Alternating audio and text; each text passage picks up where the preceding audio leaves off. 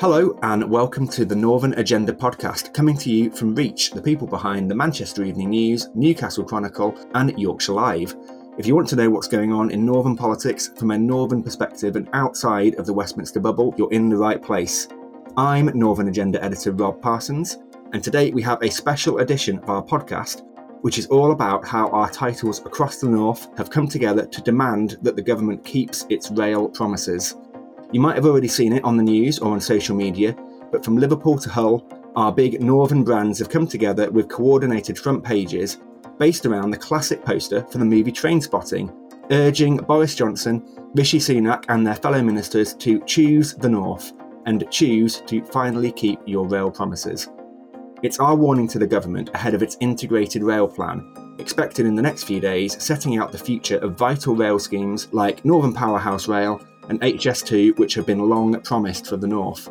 We're hoping we'll soon know in what order and when these projects will come, but crucially how much of them we're going to get and whether that will match the government's rhetoric and the hope of leaders in the North. The report is being anxiously awaited in many parts of our region, not least in Bradford, where myself and Westminster editor Dan O'Donoghue have been speaking to local politicians who are united in their call for transport investment to finally come to the city.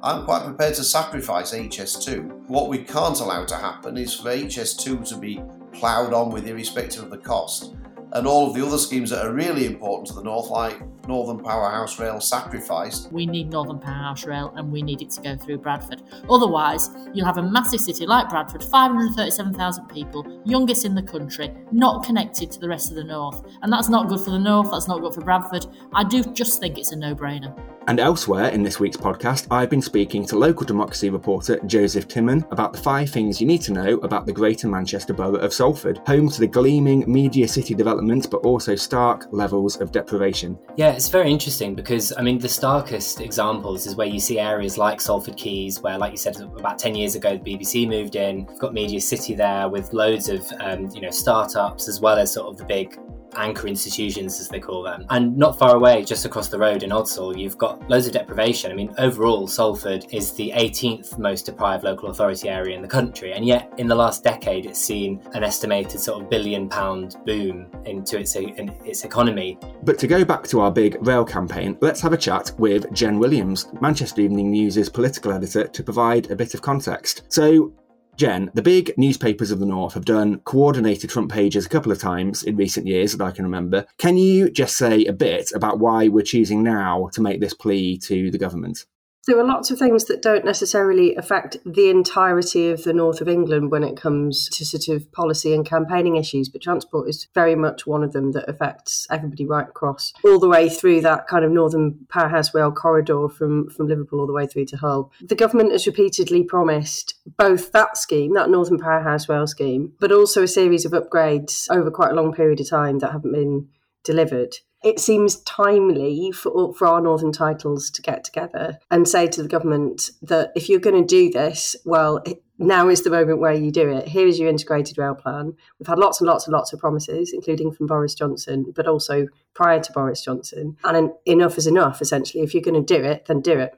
And the mood music that we're hearing from government is not overly encouraging at the moment, is it? I guess you don't know how much to rely on leaks to national papers, but both in terms of HS2, obviously the north-south connection going to Leeds and Manchester, and Northern Powerhouse Rail, the reports that we're seeing in the media suggest that it may be that what the government is planning will not necessarily fulfil all the hopes and dreams of our political leaders and, people in the north in general. There's been stories in the Nationals floating around for absolutely ages that the eastern leg of HS2 is going to be scrapped, although I imagine the government will probably present it as just kind of paused, kicked down the road. But I think that looks sort of fairly nailed on, really.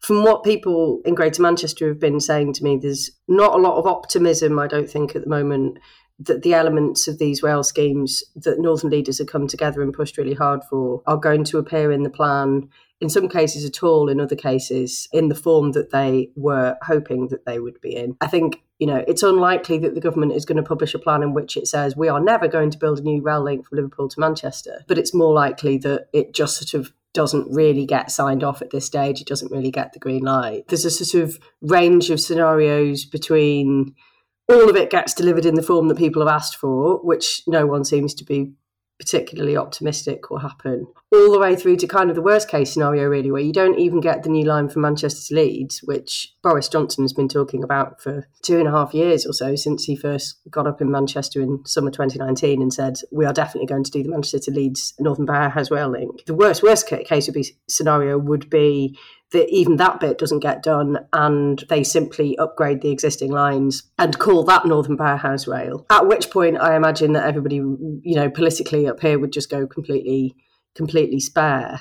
So there's a lot of elements to what the North had been asking for, and I think you can broadly split it into two parts. There's the major infrastructure schemes which have been talked up, including by the government, the HS2 links and the Northern Powerhouse rail links, which have sort of different versions. There's the versions the Northern leaders want, which is via Bradford, as you heard before, the Manchester to Leeds line via Bradford, Liverpool to Manchester Airport via Warrington, and integration onto HS2 in the North East. But then there's also a kind of catalogue of upgrades which have been promised under George Osborne and various transport secretaries, going back to Patrick McLaughlin, Chris Grayling, that have been sort of faffed about with, we're going to electrify this bit, or actually we might not electrify that bit, or we're going to do a bit of it, or here's a little bit of money to upgrade the Castlefield corridor in Manchester. And actually what those upgrades originally were supposed to do, particularly in central Manchester, was unblock that bottleneck that caused the rail meltdown that people will remember in May 2018. Because without actually expanding the infrastructure through the centre of Manchester, there's essentially only so many services that you can run through it, and that then has a knock-on the rest of the north. So the idea was that they would add a couple of platforms at Piccadilly Station, that there would be an expansion at Oxford Road, and you would have this sort of the easing of that bottleneck through the centre of Manchester, and that was promised years ago, and it hasn't happened. So certainly for leaders in this neck of the woods, they're looking not only for the big sort of Northern Powerhouse rail HS2 stuff that they've been lobbying very hard on, but they're also looking for all of those previous things that haven't been done. So there's a lot they're looking for. They're realistic. I don't think they're expecting to see all of it in there, but I think, judging by the language coming from actually particularly Steve Rotherham in Liverpool, but also Andy Burnham a couple of weeks ago, they don't sound like they're super optimistic. I don't really know anybody in the system here that's expecting to see the underground train station that they were hoping for at Piccadilly Station, which would allow sort of HS2 to continue through into Northern Powerhouse Rail. I don't really know anybody that's expecting the government to go for that. The Bradford question, I think, is very much up in the air as well, as is, does Liverpool to Manchester, does that come off? Does that become a new rail link or not? And if it doesn't, then I think, judging by Steve Rotherham's language, I don't think they're going to be very happy at all over in that neck of the woods. And you've got a whole series of upgrades on the other side of Manchester, the upgrades to the Sheffield to Manchester line, electrification around Hull, upgrades to the East Coast Main Line. There's a huge wealth of asks from northern leaders. It would be unlikely if you were to see all of it, but I think the worry is that you actually see very little of it. I mean, like you say, there's quite a few different areas of the region where we're looking with eager anticipation to see what we get, but just purely on Northern Powerhouse Rail. I mean, I think it's astonishing how long we've been talking about this scheme, considering how little the government has actually done in terms of concrete commitments. I think it was back in 2014 that George Osborne, when he was Chancellor, suggested that a high-speed rail link between Leeds and Manchester would be a good idea. And we're standing here in November 2021. The scheme's yet to get any kind of approval from the government. And in fact, Transport for the North, which is the body created to improve transport in our region, has been told specifically, don't submit your plans until the integrated rail plan comes out. So it's been such a long journey. But I think one of the interesting things for me is how the uncertainty over all this feeds into the sort of politics of levelling up and what it means, what it tells us about the government's priorities when it comes to helping the North recover from the pandemic. I mean, obviously in the budget, areas like Greater Manchester, West Yorkshire and Liverpool City region got hundreds of millions of pounds to boost their transport links intra-city within their city regions. But when I speak to politicians and transport officials, they're quite clear that that type of funding is only part of the picture if we're going to boost the North's economy. And actually you need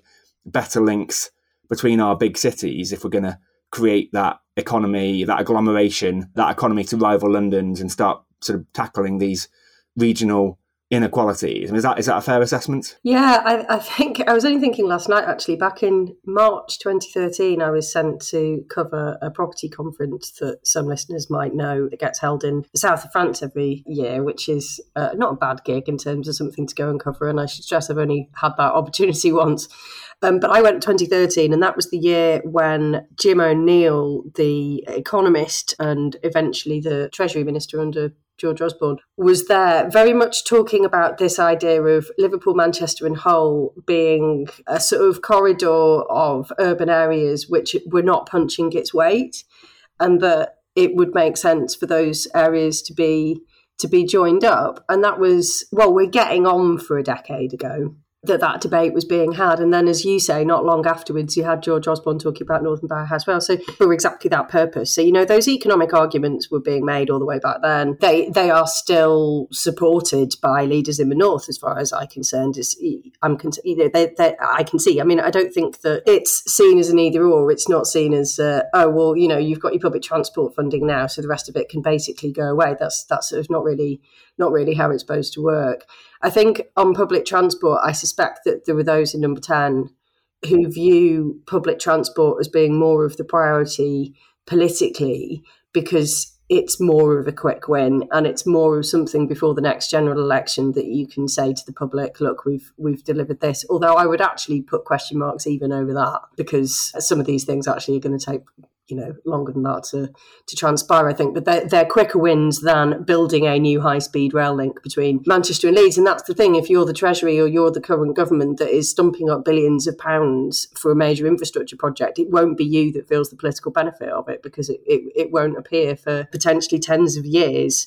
So you can kind of feel like that political trade-off is potentially happening. And then you've also got a Treasury that's classically not super keen on ploughing as much infrastructure investment into the North as perhaps a Boris Johnson or an Andy Burnham might go out and suggest they should. So yeah, I mean, I agree with that analysis, but I think I'm sure if we were to have any of our Northern leaders on here, they would point out public transport funding and intercity transport links are both required and are both long overdue. You've written about it in the piece that's sort of going out today to go with our front page coverage. The precisely quite similar point to this was made in 2017 by a plucky Conservative backbencher in a Westminster debate, saying that the North had been held back for too long by a lack of rail links and that it was about time that money was put in to solve that problem. And for the punchline, Jen, who was that backbencher? That was Rishi Sunak, and I should stress that was actually your spot. So it was Rob that spotted that in Hansard. I mean, it's the perfect example, isn't it? But I mean, you could go through and pull out any number of these quotes from Conservative politicians. Obviously, Rishi Sunak has a northern seat. It's not an argument that.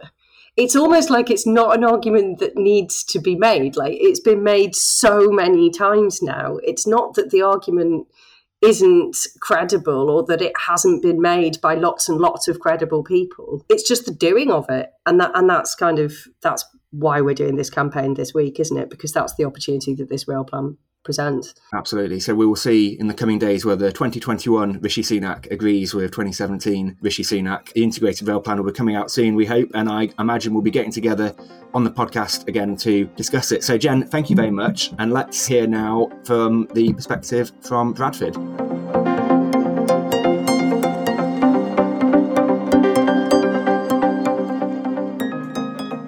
The integrated rail plan, it doesn't sound like the most exciting thing in the world, but its contents will impact the lives of millions of people across the north of England. We're led to believe it will be published in the next few weeks, and it will tell us the fate of the eastern leg of HS2 to Leeds and also Northern Powerhouse Rail, which we're told will improve infrastructure and offer a faster and more reliable rail service across the entire region. But there's been concern over the summer and in recent weeks that some elements of the scheme could be scaled back, most notably in Bradford. With me now to discuss this is Shipley MP Philip Davies. Philip, welcome. Hi. Could you just bring our listeners up to speed with Northern Powerhouse Rail and kind of what some of the concerns are? Northern Powerhouse Rail is absolutely essential for the northern economy. It's the worst part of the infrastructure probably in the country. I mean, as it happens, actually, the bit of infrastructure that does tend to work pretty well at the moment is getting from north to south or south to north. Getting to London is the bit that actually does work. The bit that doesn't work is getting across the north. It takes probably longer to get from Bradford to Liverpool on the train than it does to get from Bradford to London, and that is completely unacceptable. And so Northern Powerhouse Rail has been the thing that in the north that we've really been desperate to see. And Bradford is one of the biggest cities in the country. It's underachieved over many years now, and a lot of that is down to the fact that it's got such terrible transport infrastructure. And Northern Powerhouse Rail gives an opportunity for Bradford to have a station stop on Northern Powerhouse Rail, which will really allow it to unlock its economic potential.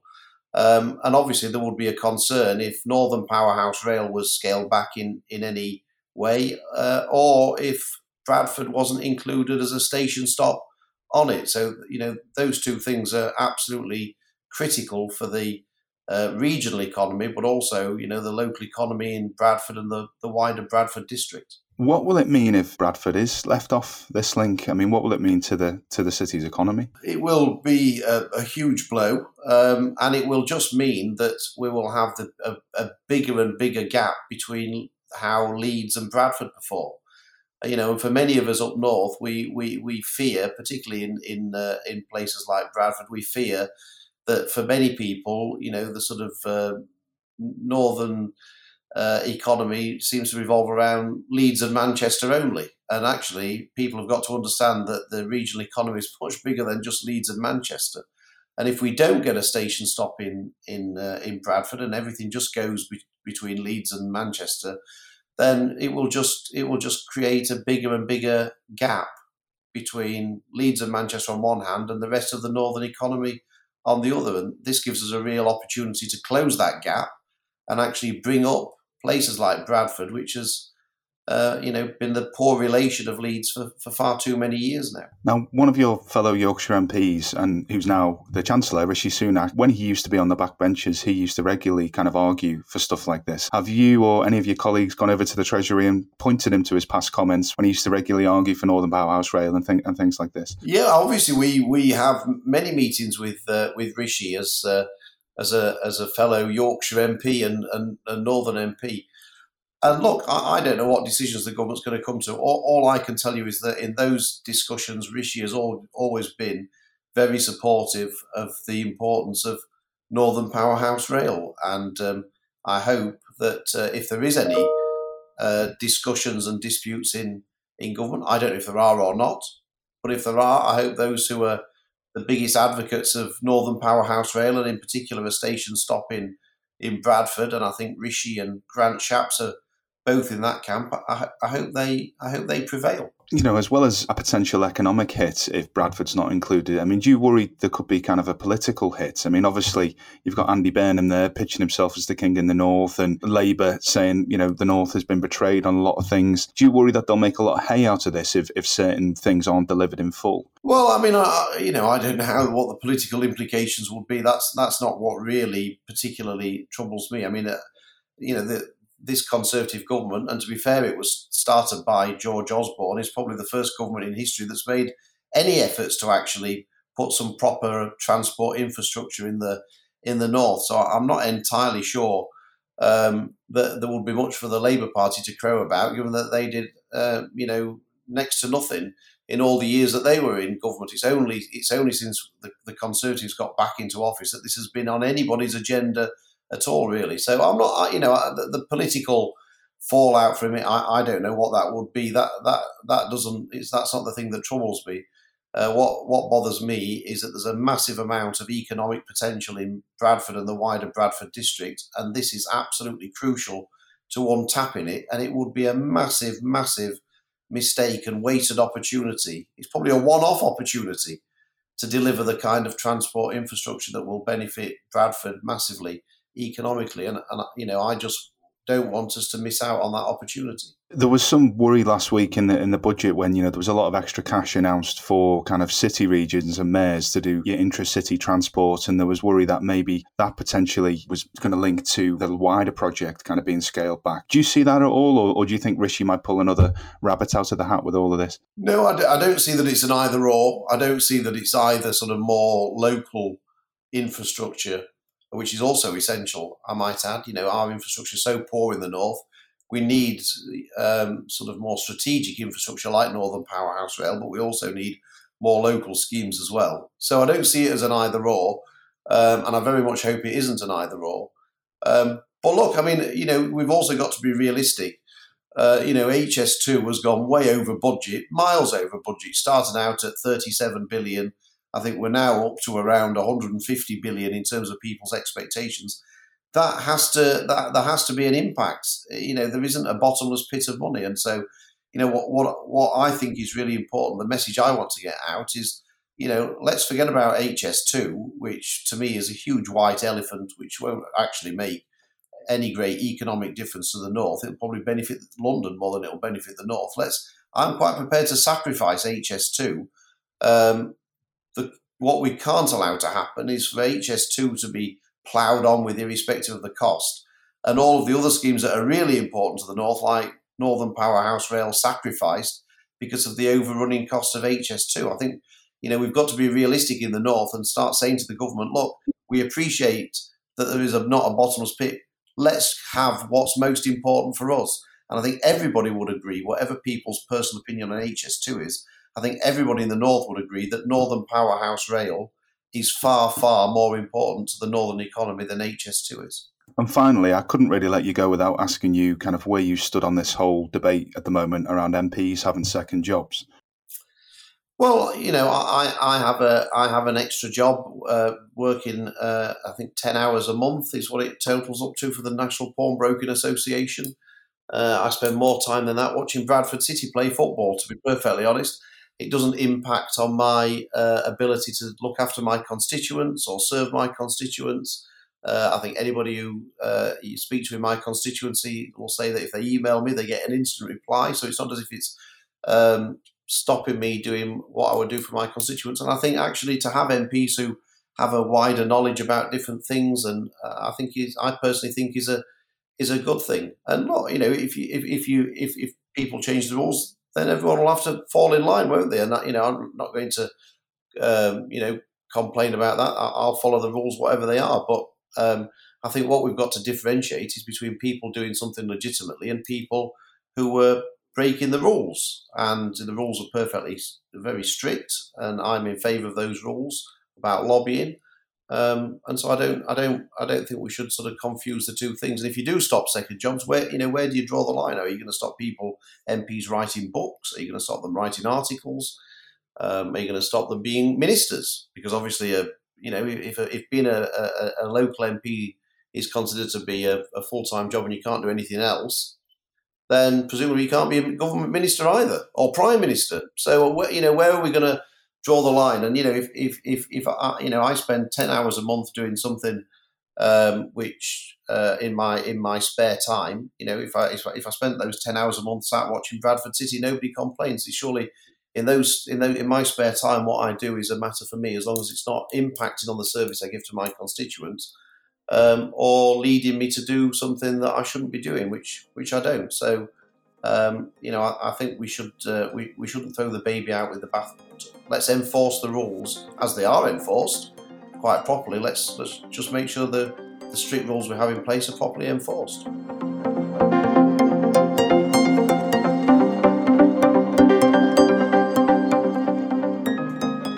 One of the places in the north watching the government's rail plans most closely is Bradford, a city with a young population whose untapped potential is ready to be unleashed. The fifth largest metropolitan district in the UK, with one of the fastest growing and youngest economies. Bradford must also be one of the worst connected cities in the country. A train from Bradford to Manchester takes about 1 hour, and an average train journey to neighbouring Leeds takes 23 minutes, trundling along at just 33 miles an hour. Northern leaders have been unanimous that the solution is a city centre station in Bradford as part of the high-speed Northern Powerhouse Rail, and they even know where the station would be. St James's Wholesale Market, where it's claimed large-scale regeneration could be of a size and significance similar to that of London's Olympic Park. But as things stand, it's unclear whether the government's rail plan, to be published in the coming days, will indeed include Bradford or whether a cheaper alternative is being proposed. So let's talk to Susan Hinchcliffe, the Labour leader of Bradford Council, who has been pushing for a city centre station from the very start.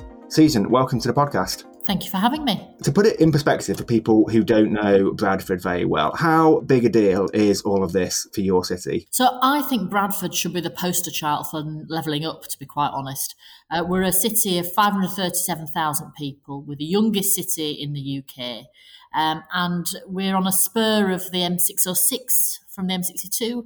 We're also on spurs from the railway, so we have to go into Bradford Interchange and then reverse out again to go to Leeds, for example, if you come from the Calder Valley.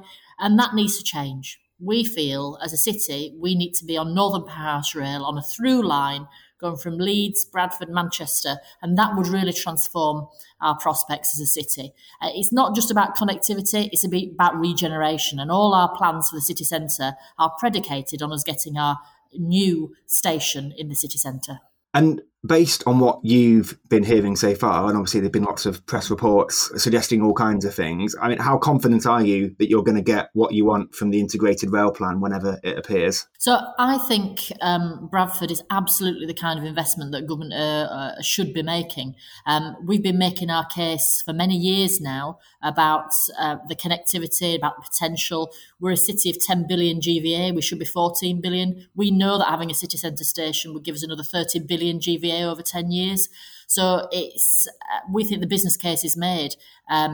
We're just wanting to make sure that the government make the right decision. And I am afraid I'm not in government, so I can't tell you what they're going to say. But if they're really putting their common sense at the part of this decision making, they will choose to put Bradford on Northern Powerhouse Rail and give us a new station at James's. Are there other ways to achieve better connections for Bradford that don't involve building a new line between Leeds and Manchester? Obviously, that's what Boris Johnson has promised a couple of years ago. But are there other things that you could do that perhaps wouldn't cost as much, like, you know, improving the existing lines? Or is that not a satisfactory solution as far as you're concerned? No, I mean, I think this is the only way to put Bradford at the heart of the north of England.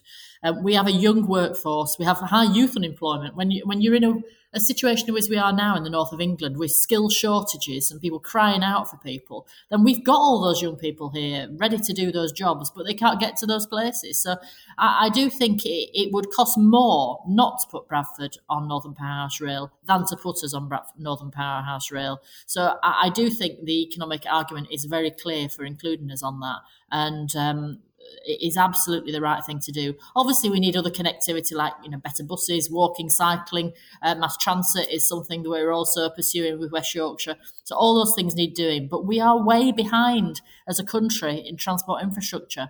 And that has held us back for generations, if not centuries, in Bradford. And I do think now is the time to put that right. To be clear, so the new station at St James's Market, which you sort of have been speaking about for the last few months, is that a non-starter? Will that not happen if there isn't a Northern Powerhouse Rail line going into Bradford? Are the two things sort of inextricably linked in that way? Well, obviously, if you've got a station, it's got to be connected to something. So there's no point in having a new station that doesn't go anywhere. So the station is really important for us in terms of regeneration. But of course, once you start moving the station and moving the rails, etc., and moving the routes and electrifying the line, then you're in for quite a lot of investment anyway. You might as well then connect that to Northern Powerhouse Rail. So we've been quite pragmatic in Bradford. At first, we were pitching for underground station to go through the interchange, the existing interchange, but we had feedback from government that wouldn't be acceptable. That would price us out of the competition, if you like, to get our new station. So we've been pragmatic and looked for another site, found St James's, which is just on the opposite side of the road from the interchange station, but is something that we could connect with the regional geography. And we believe it's a really good deal for government. It's our site. We own it already. We could get on with building that straight away. It could be up and running by 2028, 2030. How many major rail projects could you say could do that? So we've got plans. We want to deliver on them, but we do need government to co-invest with us to make it happen. It's interesting that your initial pitch was for an underground station, because I guess there's a similar debate going on in Manchester, isn't there, at Piccadilly Station? I think Andy Burnham wants an underground station there. I mean, I guess when I talk to people in the rail industry, they talk about the existing Trans-Pennine route upgrade is sort of in the process of going on at the moment, and it's causing a lot of disruption and things having to be dug up, the existing services being scaled back for that disruption. Do you think people in Bradford understand that, potentially if Northern Powerhouse Rail does come into the city, it could be quite disruptive in the short term, but for the long term gain that you would get. So first of all, I don't think it would be that disruptive. It's not as disruptive of trying to make Northern Powerhouse Rail and TRU do the same thing. So we need to be really careful in upgrading rail routes that are already existing, because we know from what happened a few years ago with the timetable change around the Oxford Chord, that was hugely disruptive for the North and continued to be so for some considerable length of time, because we're constantly meddling with the existing railway and trying to make it do more and different things, when actually it is full up. We need a new line. You can build a new line without disrupting the existing, obviously, because it's a new line, there's nobody on it. So a new station, exactly, we could get on with doing that regardless of what was going on around it and with the existing rail network, and connect it when it's ready to be connected. So I think the new line is definitely the way to go, in our new station, because we can build that without disruption. If you try and make Transpennine do more than it was constructed to do, then you are going to have disruption, not just for a few years, but for 10, 15, 20 years. And that is very detrimental to the northern economy. We know we need more than one route across the Pennines. We've all been on that train, haven't we? On Transpennine Express, when it breaks down and you cannot get anywhere else. There is no way other over the Pennines. We need two routes over the Pennines, and then it would be just more... it would just be better for the economy that we didn't have that disruption when one or other goes down. And I think that's what we've got to remember as well. We need more than one way across the Pennines. This is the 21st century. How can we just got one road over there and one railway over there? It's incredible, really, when you think about it.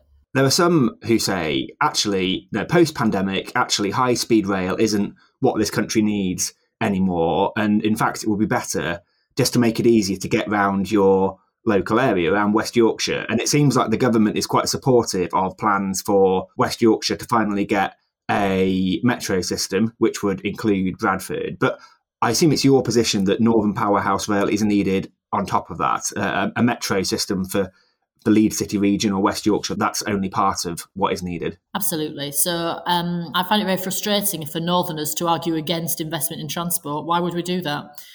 We're way behind the investment stakes when it comes to investing in our heavy rail in the north of England, and we should embrace any investment that comes our way with that. So we are very dependent on the northern economy, yet we can't get there, and it is very frustrating. So it shouldn't be that it takes over an hour to get from Bradford to Manchester. And Manchester Airport still hasn't got direct services from Bradford, whereas London to Reading takes 20 minutes. That's the same distance as Bradford to Manchester. So why should we be expecting anything less in the north than there is in the south? So I think lots of people... I think perhaps if people are successful, they've got a good job, they've got a good car, and they're getting around okay, perhaps they don't see the benefit from it.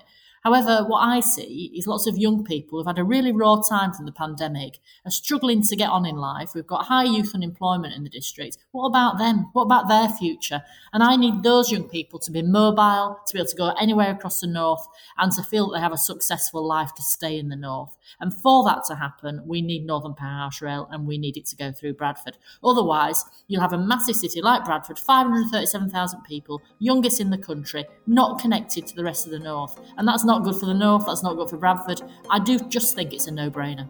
Susan Hinchcliffe, leader of Bradford Council, thank you very much.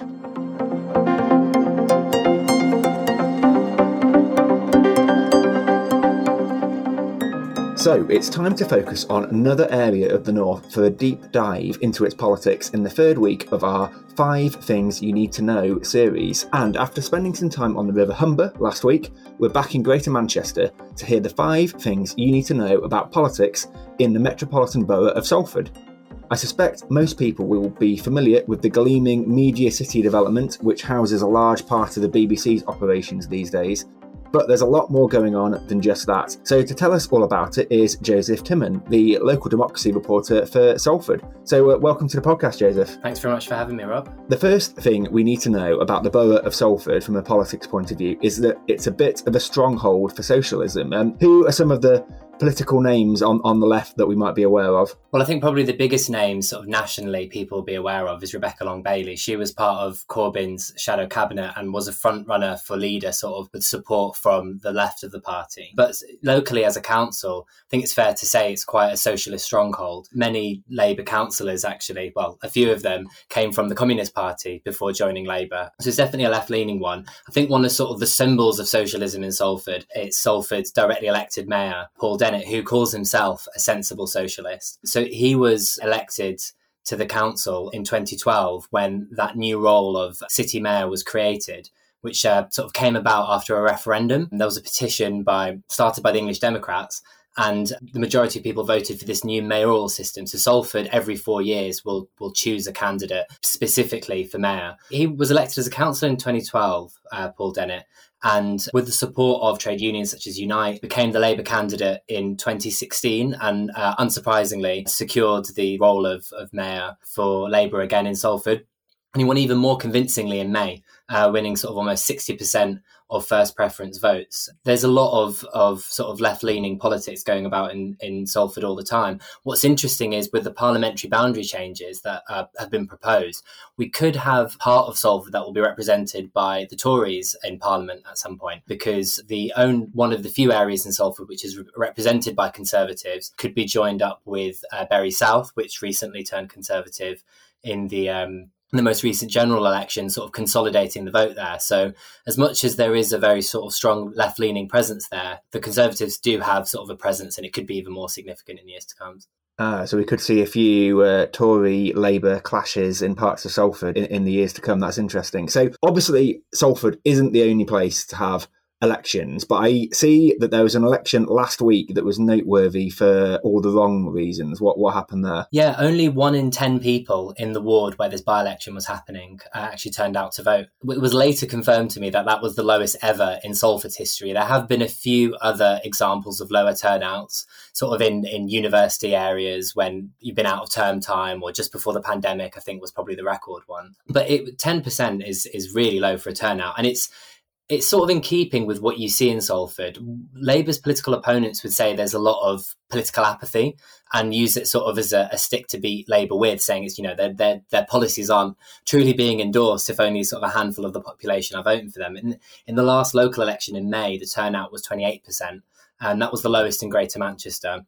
But still, I mean, Labour, saw that as a very convincing win at a time when Labour were losing seats all over the country following Hartlepool by-election result. It was seen as quite a victory to hold on to seats and actually make one gain there. But yeah, it's not somewhere with high turnouts. No, I mean, 10% is extraordinarily low. I'm not sure I've ever heard of a by-election, at least at like a sort of high level of councils, that has been quite as low as that. One of the big public policy issues of the day in the north and the country as a whole, I think, is how to build enough homes and where they're going to put them. But I see that Salford Council is being quite ambitious in that respect. What can you tell us about that? Yeah, I think what's interesting with the Labour group in Salford is obviously being a left-leaning group, you're always going to get the criticisms of austerity and government, but it feels like it's almost not just an excuse and we move on from there. They're actually quite ambitious with how they want to confront those challenges. So, for example, I mean, they're just started embarking on their biggest public house building programme in 50 years. Mayor Paul Dennett wants to build 3,000 new council homes. He's not set a date for when he would achieve that. We've seen things sort of start getting into motion with the first more than 400 homes planned, and about £65 million has been borrowed to finance that. And they're being quite creative in how they're doing it. So they set up a development company a few years ago. It's called Davies. It's named after a French Marxist revolutionary theory. I mean, the mayor himself actually still lives in social housing. So I asked him about this just before his re-election in May. And his answer really explains to you what sort of vision he's got. He says, it should be available for everyone. He's part of the community there.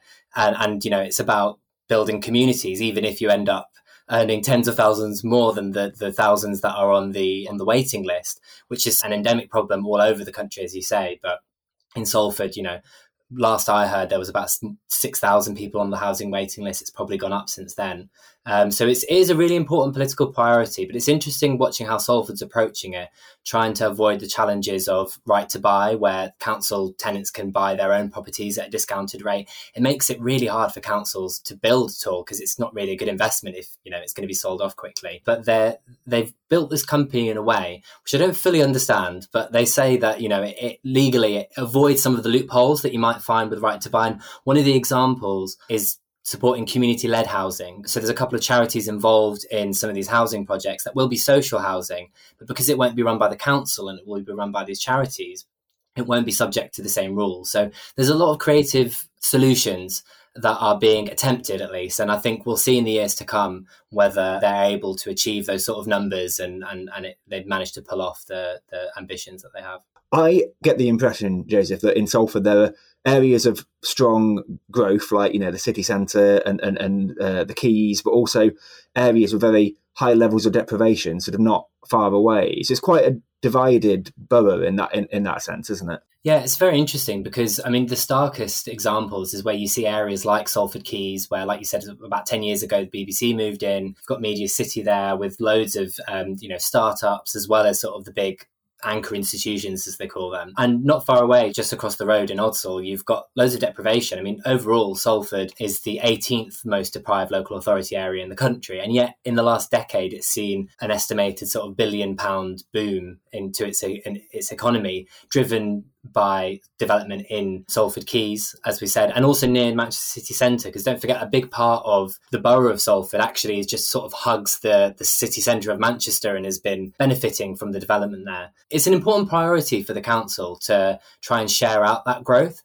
And at the same time, if you look at where sort of development is planned, it's almost by design that this has happened.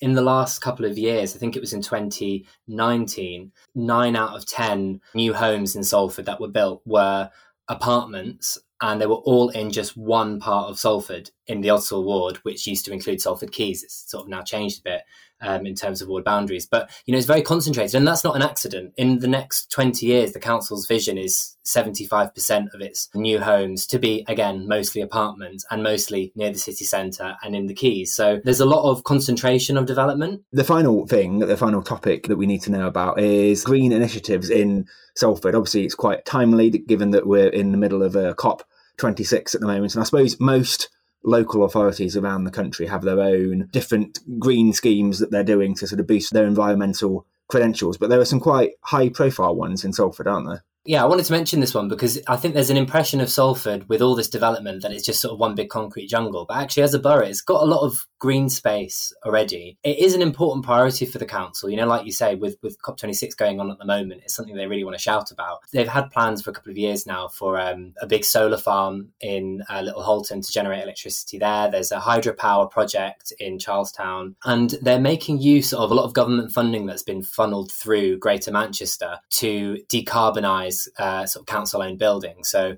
they've really made use of a lot of those sort of grants to put solar panels on the town hall and gyms and leisure centres, that sort of thing. At the same time, it's got a lot of natural green space in the sort of southwest of the borough, in the sort of Earlham and Cadishead area. You've got a lot of mossland, and that's been a centre of some tension politically. So Chat Moss, there were plans to build over 1,000 houses in the original Greater Manchester Spatial Framework Plan, which has been slowly cut over time, and fewer houses proposed there. But it's still an important political point. From a biodiversity point of view, it's very unique, and it's home to some sort of endangered species that rely on there. But also for the people that live there, it's green space where they walk their dogs, and it's very important to them. So to give you an idea of how important that sort of area is politically, Labour actually managed to win back one of the seats in that area, which had lost to an independent candidate that basically stood on a platform of saving Chat Moss and opposing that development plan. In the other ward that's sort of affected by it, the Labour candidate there, he was part of the campaign to stop the development as well, despite being part of the Labour Party. And him and his other Labour colleagues in recent meetings have actually voted against endorsing the Places for Everyone plan, which is the new sort of regional master plan for Greater Manchester, because it still involves building on Chat Moss. So they, I've been told, would face disciplinary action for voting against a whip there. So it is an important political issue. So there's a host of interesting political issues going on in Salford. Joseph Tinman, thank you very much for your time today.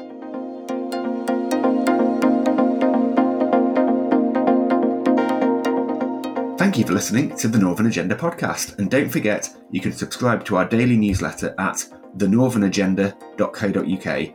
It's more important than ever for Northern voices to be heard. The Northern Agenda is a laudable production for Reach. It's presented by me, Rob Parsons, and Dan O'Donoghue, and it's produced by Daniel J. McLaughlin. If you enjoyed this episode, please subscribe to The Northern Agenda wherever you listen to your podcasts, including Apple and Spotify. See you next week.